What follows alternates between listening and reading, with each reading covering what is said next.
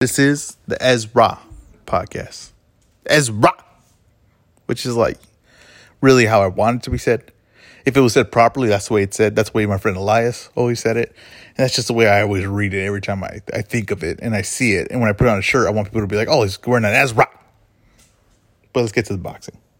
We got Jermall Charlo, Big Charlo, versus Juan Montiel Macias. And I'm getting better with my pronunciation. I may not know Spanish, but I want to be able to say names like I do. I want people to be like, hey, that guy said that name like he speaks Spanish. And then I want to disappoint them when I say, oh, I don't speak a word. No habla español. Now, with Jermall Charlo, you have a situation where it's him and Golovkin. It's a two-headed monster in the middleweight division that are never going to fight each other. Because basically, Golovkin, up until this point, since after Canelo has been doing exhibitions, let's just be honest, that's what they are. Exhibitions are popular now. Everyone's doing them. That's what Golovkin's doing. And Charlo is not choosing to do exhibitions. There's just no one to fight. Now, he wants Canelo, but Canelo's never going to go back down to 160. I mean, Charlo has to see that. Andrade's there, but Andrade has not been impressive to where I think like, oh yeah, him and Charlo would be an excellent fight. And Andrade has a chance in that. But that fight should probably happen. But Andrade really has not made a claim either that he's above at the level of Golovkin and Charlo, right? He hasn't. And I know that's probably not fair, right? To say that, well, he wins all his fights. Yeah, but he hasn't been extremely impressive. It's not like people are clamoring for this fight. They're not. People want to see Charlo fight someone, but I don't think if he fights Andrade that people are going to be like, oh, wow, like real boxing heads would be like that. But that's about it. Like the general audience, right? And people seem to forget about them, are not clamoring for Jermall Charlo to fight Andrade.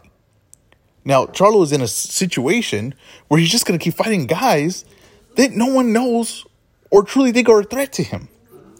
And eventually, probably what's going to happen is he's probably going to be upset by some no-name, right? And then suddenly that guy is going to be able to fight a bunch of guys that people are going to be like, well, I don't even know how good this guy is, right? And then he might get what usually happens, just like the Klitschko's, right? Klitschko's dominate for a long time. And there's not really any challenges to them. And then when they lose, suddenly you got Wilder, you have Joshua, you have all these guys, and you're like, well, where were these guys this whole time? That's what's kind of happened to Charlo. So Charlo's fighting Montiel Macias, and he just beat Kirkland, who is shot with beyond shot, right? He knocked him out in the first round. I don't think it's that hard of a feat at middleweight to beat Kirkland, to even knock him out. That's how shot he is. Now he has a draw over Hugo Boss, Centennial, who Centennial's got smoked in the first round by Charlo. Montiel did nothing to be in this position. There's just no one else literally to fight. And PBC just has to pick a guy who probably are going to try to use Kirkland, right, because he was a name, but they have to use a guy that knocked out Kirkland. And he's Mexican, so that helps sell some tickets. It helps garner interest in him. But that's basically all he's bringing to the table here, right? He hasn't earned this. Now, skill-wise, what is he bringing? He's got power. He's got pop. And it doesn't take much to get pop from him. Like, he doesn't have to swing, doesn't have to wind up. That's the part that makes it most dangerous. It's just the kind of power he generates in small shots that don't throw him off balance.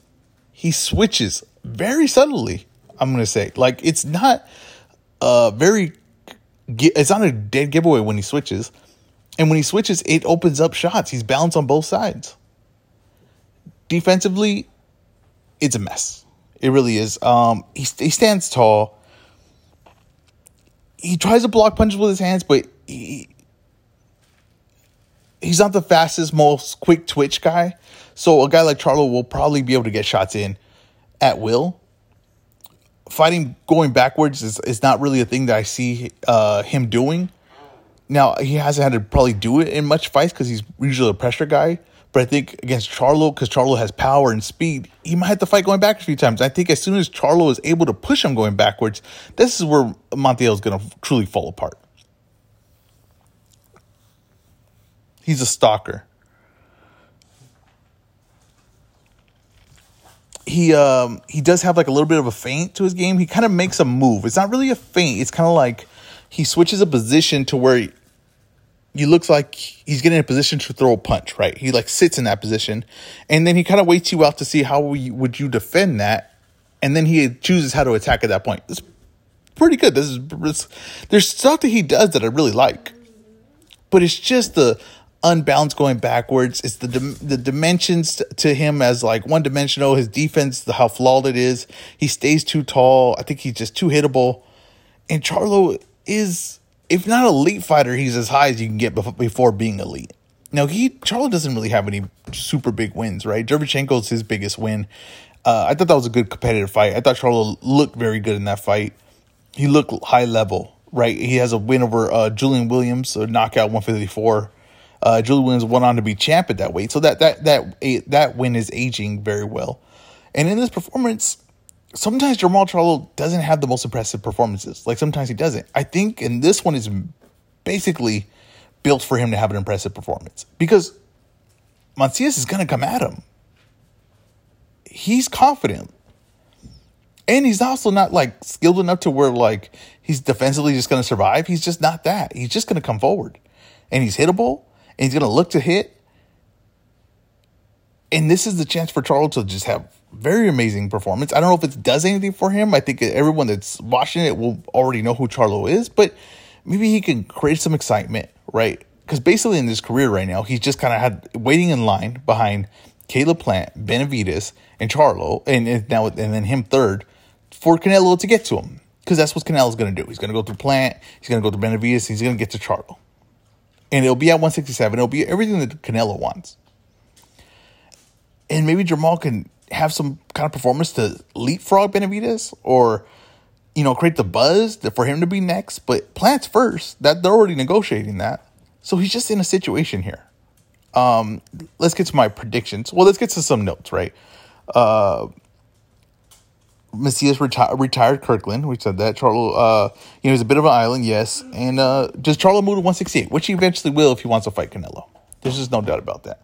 If you hear something in the background, that's my dog. If you've listened to this podcast before, Atticus is the demon. Okay, let's get to the predictions.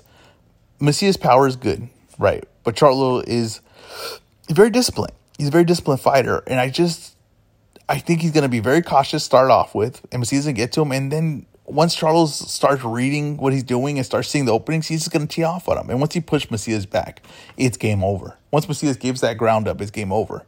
Macias is dangerous in this fight. I'm telling you, he's dangerous. But I just don't see him winning.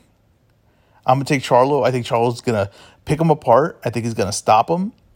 And he's going to look very devastating because it's a perfect opponent for Charlo to look very good, devastating against. The counter is Macias' style makes him hittable, which makes Charlo open up. And sometimes when a guy's hittable, right, and you're like, I'm hitting him easy, so I'm just going to keep teeing off on him. Sometimes those guys are more durable than normal, right? And there's a reason why they're so hittable, because no one's ever hurt them, or no one's ever made them think, oh, I need to put my hands up. Then you start losing your game plan, and then you fall out of it, and then you're a little bit tired, and you're like, oh, let me get back to what I was. But rhythm is like you're already in a war, and you're already offensive, and it's like, well, you're gonna go back to defensive. You're gonna try to get back in that rhythm, and if that happens to Charlo, that's where this fight gets interesting. Is if he starts teeing off and he doesn't hurt him, and then Macias starts coming back, Juan Montiel starts coming back, and he starts landing his shots. Well, then we might get something interesting here, because Montiel pops, and if he's hitting you continuously, even Charlo, he can drop you and he can stop you. That's where the fight gets interesting. I don't think it gets there. I think Charlo's going to be too technical, too good, and once he starts pushing him back, it's game over. A fight to watch. I didn't on this card, right? A fight to watch is the Angel Leo versus Almeida fight.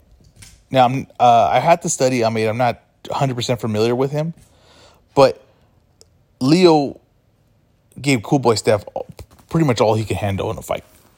Like, pretty much all he can handle. And Cool Boy Steph is one of the best fighters in the world, especially at that weight. So, Angel Leo is to be watched.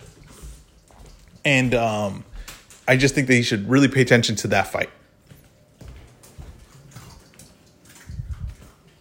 Now, let's go to the next. We're going to another card, and this is going to be the monster, Inoue.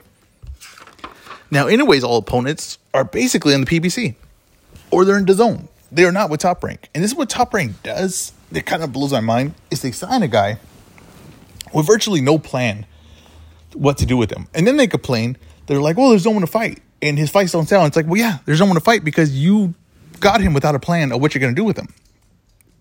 Now, with Inoue, he has claims to be one of the best fighters in the world. Now, the problem with that is no one really knows the opponents he beat because they're at such a lower weight and they're from different countries. They're not going to have a big American audience. And if you don't have a big American audience, it's hard to be pound for pound number one because it's a big market. The American audience is a big market for boxing. But Inoue has that claim. And when a guy from such a small weight, from a different country, gets that claim to at least even be in the top 5 of pound for pound, he must be damn good. And Inoue is damn good. Now, he's gotten a lot of titles, but he's also in a weight class where every 3 pounds is a different weight class. But still, I'm not taking anything from him. He's beat the best guy at that weight every time. Now, he's fighting Michael Dasamarinas. My pronunciation is getting worse as this podcast is continuing. And this is basically just top rank, getting an opponent that they can get. That's really what it is. It's nothing beyond that. Now, not saying Dasamarinas isn't a good fighter, because he is a good fighter. But is he the guy that people want to see Inoue fight? No, it's not. You would think of Casimero. You would think of Rigondeaux. You would think of Estrada. You think of Donaire. Those are the fights you want to see. They don't seem to have that yet. No, I'm not saying they're not going to have something in the future, maybe. But right now, all those guys are fighting in PBC. So what does Dasamarinas bring, right? Well, he's bouncy. He's good power. He's a southpaw. He's got good power in his left hand, right? He jumps in with shots. The problem he has is he loses his balance as he goes backwards. He loses his balance as he continues in a combination because he tries to pop in with shots. And his left hand is powerful because he jumps into it and he puts a lot behind it. He does fight from certain movements, right? So he like hunches over to put a left uppercut into your body. He does that long enough, right? Then to set up the left, when he hunches over, he sends the left to the head. So you expect the body shot, and I've seen him put people clean out with the left to the head. He has bad balance, like I said. His head goes over his knee. He's got a right hook. He's got both hands, but it's just as it continues, the balance goes off. As he looks to move out, his hands drop. As he looks to move out after punching and to pull out quickly, he gets unbalanced going backwards. Inoue is one of the most balanced fighters in boxing. That's what you have to watch out for. That's what you should pay attention to. If you want to see what makes this guy so special. Well, he has speed, he has power, but it's the balance. It's the small adjustment with his feet that he's making, and it does not take much to where he can release a strong right hand to left hook, and the feet are moving so quick and so tight and compact that it comes off right after each other. Inoue is brilliant at that. He's brilliant in this style, right, where he's compact his movement, his punches. There's no tells. There's no giveaways of what he's doing. And he's unleashing power, but it doesn't take much movement to generate the power that he's generating. Because his movement of his hips and his legs and everything is working so flawlessly together. He's like a sports car. Is he as special as everybody's making him out to be? I think so, but it's going to be a hard sell if he's not fighting name opponents that, especially in America, that Americans know. That's a hard sell. My prediction is he wins, right? Just because of positioning and balance. And I'm not saying that Dasamarinas doesn't land some decent shots. Maybe he does, but his weaknesses are going to be very obvious in a way. And once he sees them, and once the power and speed and balance are put against Dasamarinas, it will be a one-sided fight. What's my counter is that this Dasamarinas' power is a real deal, and it keeps Inoue cautious. It keeps him on his guard. And the body shots, and he begins to start landing some body shots, and he starts getting Inoue guessing on what's coming, body, head, and eventually the power lands, and a right hook to a left hand, something lands and stops, and it hurts Inoue, right? And Inoue's been in wars. He has an injured eye. And he might not be taking this fight 100%. You know what I mean? Because it's not, like I said, a big name. Not exactly like considered really a threat to him. He's a minus 1,000 favorite. And Dustin Reyes shocks the world. And hurts all the money of Top Rank's investing in Inoue. I don't know what Top Rank's next move is in a way. It looks like it's going to be Donaire, but I don't know what Donaire's contract status is, situation with PBC. He just fought on there. I'm guessing that they'll find a way to make that fight. And that's a good fight. And Donaire just came off a huge win, and people are really pumped on him. And that's a really good fight for Inoue in a rematch. On the undercard, I did look at this fight. Was Adam Lopez versus Isaac Dogbo. Or Dogbe. I think it's Dogbe. I'm not sure. Now, Dogbe, which was a top prospect for Top Rank until he ran into a man named Emmanuel Navarrete. And I don't think people truly knew how good Emmanuel Navarrete was when they matched that up. Now he's in a bit of a rebuilding stage. And the thing with that, right, is when you rebuild a guy, especially like Dogbe, it's like what made him special was his aggression and his explosion, right?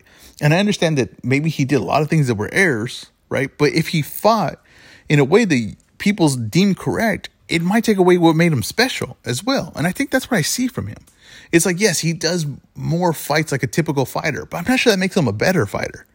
And I think this is where trainers overtrain or try too much to make them like what they have or what they want. And when that happens, it diminishes the fighter. Roy Jones was never going to be a tactical technique, do the basics type fighter. He just wasn't going to be that. And if we did that to him, even in Roy Jones' prime, it would diminish him. Now, Adam Lopez, right, who's fighting Isaac, is a guy that had to earn everything he's ever gotten in boxing. He's been matched super tough. He's fought Valdez. He's fighting Cool Boy Steph. He's fighting a lot of tough fights. And all his fights are super competitive because he's in good fights.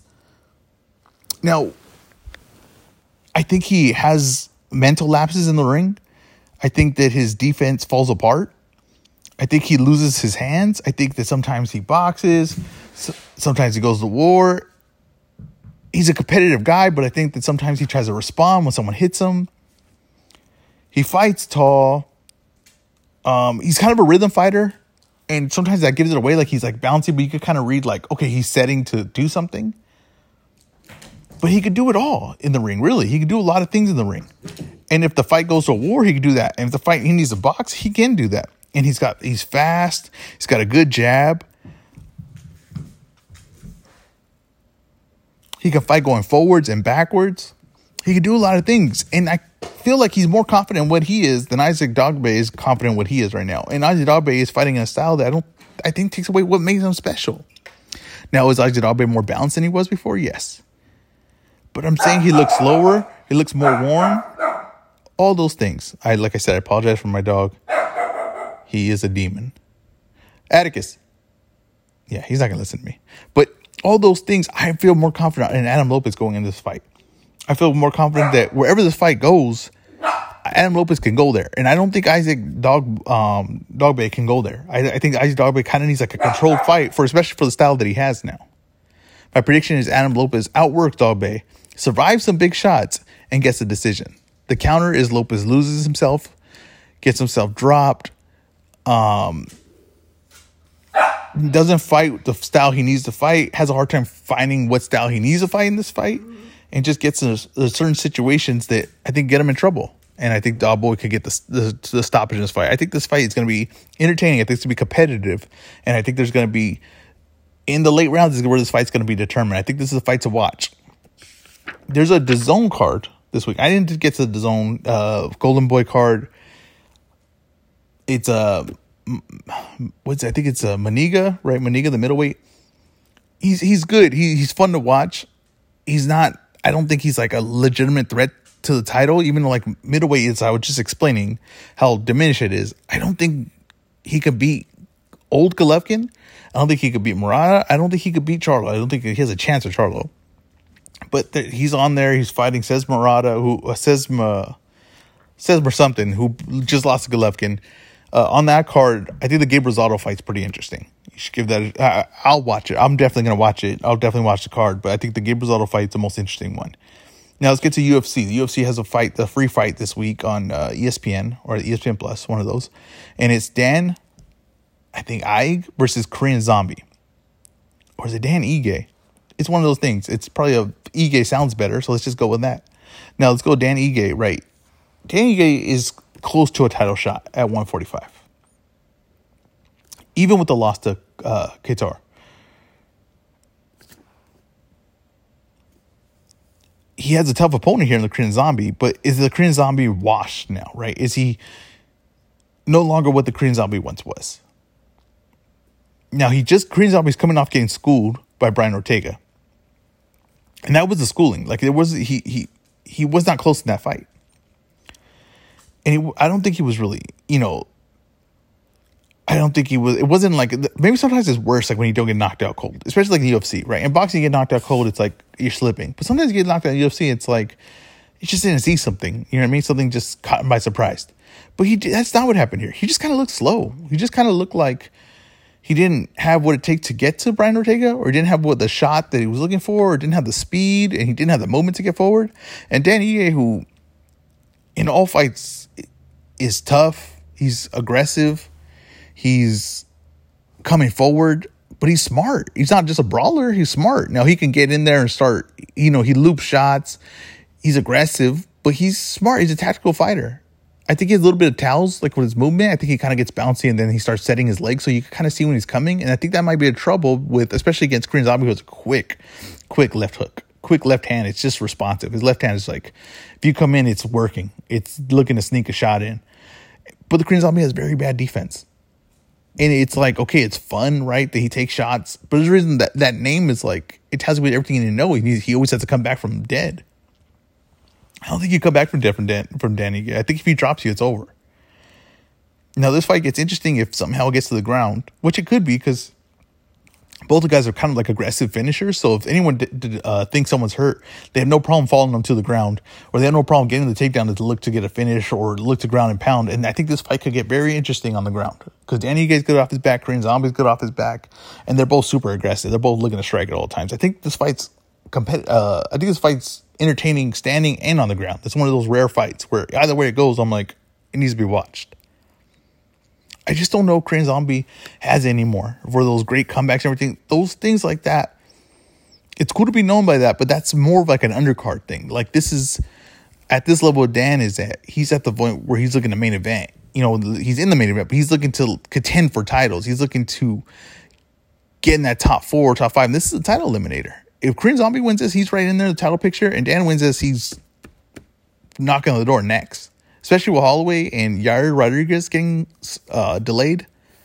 He's next after Brian Ortega with the win here.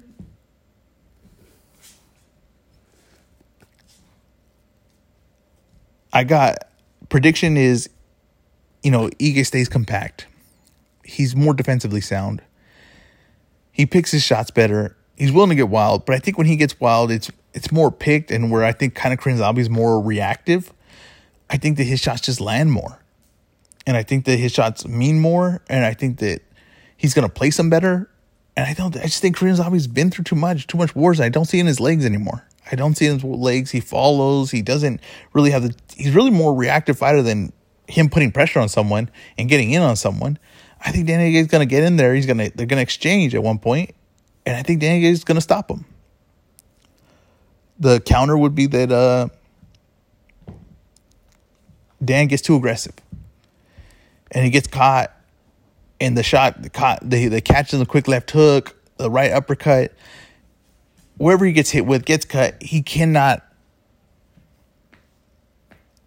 He's kind of just falling behind to what Korean Zombie's doing, and then in the exchanges, Korean Zombie's faster. Because the one thing about Dan is he is kind of slow. Like, his hand speed is it's not the fastest hands in the world. Korean Zombie's, even, in the Ortega fight, the one thing I did notice is like he was able to get some shots off at a good speed. It's just the legs weren't there to get the distance he need. But Dan's gonna come to him, and that's what Korean Zombie prefers. So if he's just able to respond faster, then I'll take Korean Zombie by decision. I've never seen Dan hurt. right? Maybe the Calvin Kattar fight, but I've never seen him. He hasn't been stopped. Korean Zombie's been stopped, but I think Korean Zombie has the best chance to win. That he's just kind of faster and better in the exchanges, right? And Dan's just too aggressive for his own good. I'm gonna take Dan in this fight, and this leads me to my fake money real bets, and I'm going Dan over Korean Zombie 150K. I'm at 1,758K, right? Because I won big last week, and I'll go over what I won last week. I took Leon Edwards $1 million to win 210 over Nate Diaz, won that, and that was, it was tight. It was getting tight at the end. I was a little worried. And then Nate was coming on heavy, and then you got Izzy over Vittori, 400K, 148K. I thought those were easy bets to make. This week's spin was harder. They didn't give me that Charlo bet. Like I said, Charlo was minus 5,000 favorite. Anyway, as much as I like Anyway in that fight, this guy's tough, and I'm not going to bet against power and a guy that I haven't seen enough. I've seen the clips I've seen, but I'm like, he looks good, but he's untested. He's lost before, but he also is very confident in his style. I just didn't feel good with it, especially at minus 1,000. I'm going to go Dan over Zombie, and I'm going to go Adam Lopez, the upset, plus 120. I don't go a lot of upsets. 100K to win 120K over Dogbe. And I just believe that when the fighters lose what that made them special, I think it's diminishing returns. And I think that Adam Lopez is going to be what Adam Lopez is. He's going to exchange when sometimes too much when he shouldn't be. He's going to lose rounds, but he's going to, in the points where I need him to show up at the end of towards the end, the 8th round on, he will. And he'll be aggressive, and he's going to do enough to take this decision. Adam Lopez, Dan Ige, 150K one, 100K the other to win 120K each fight. Thank you guys for listening. This has been the Ezra Podcast.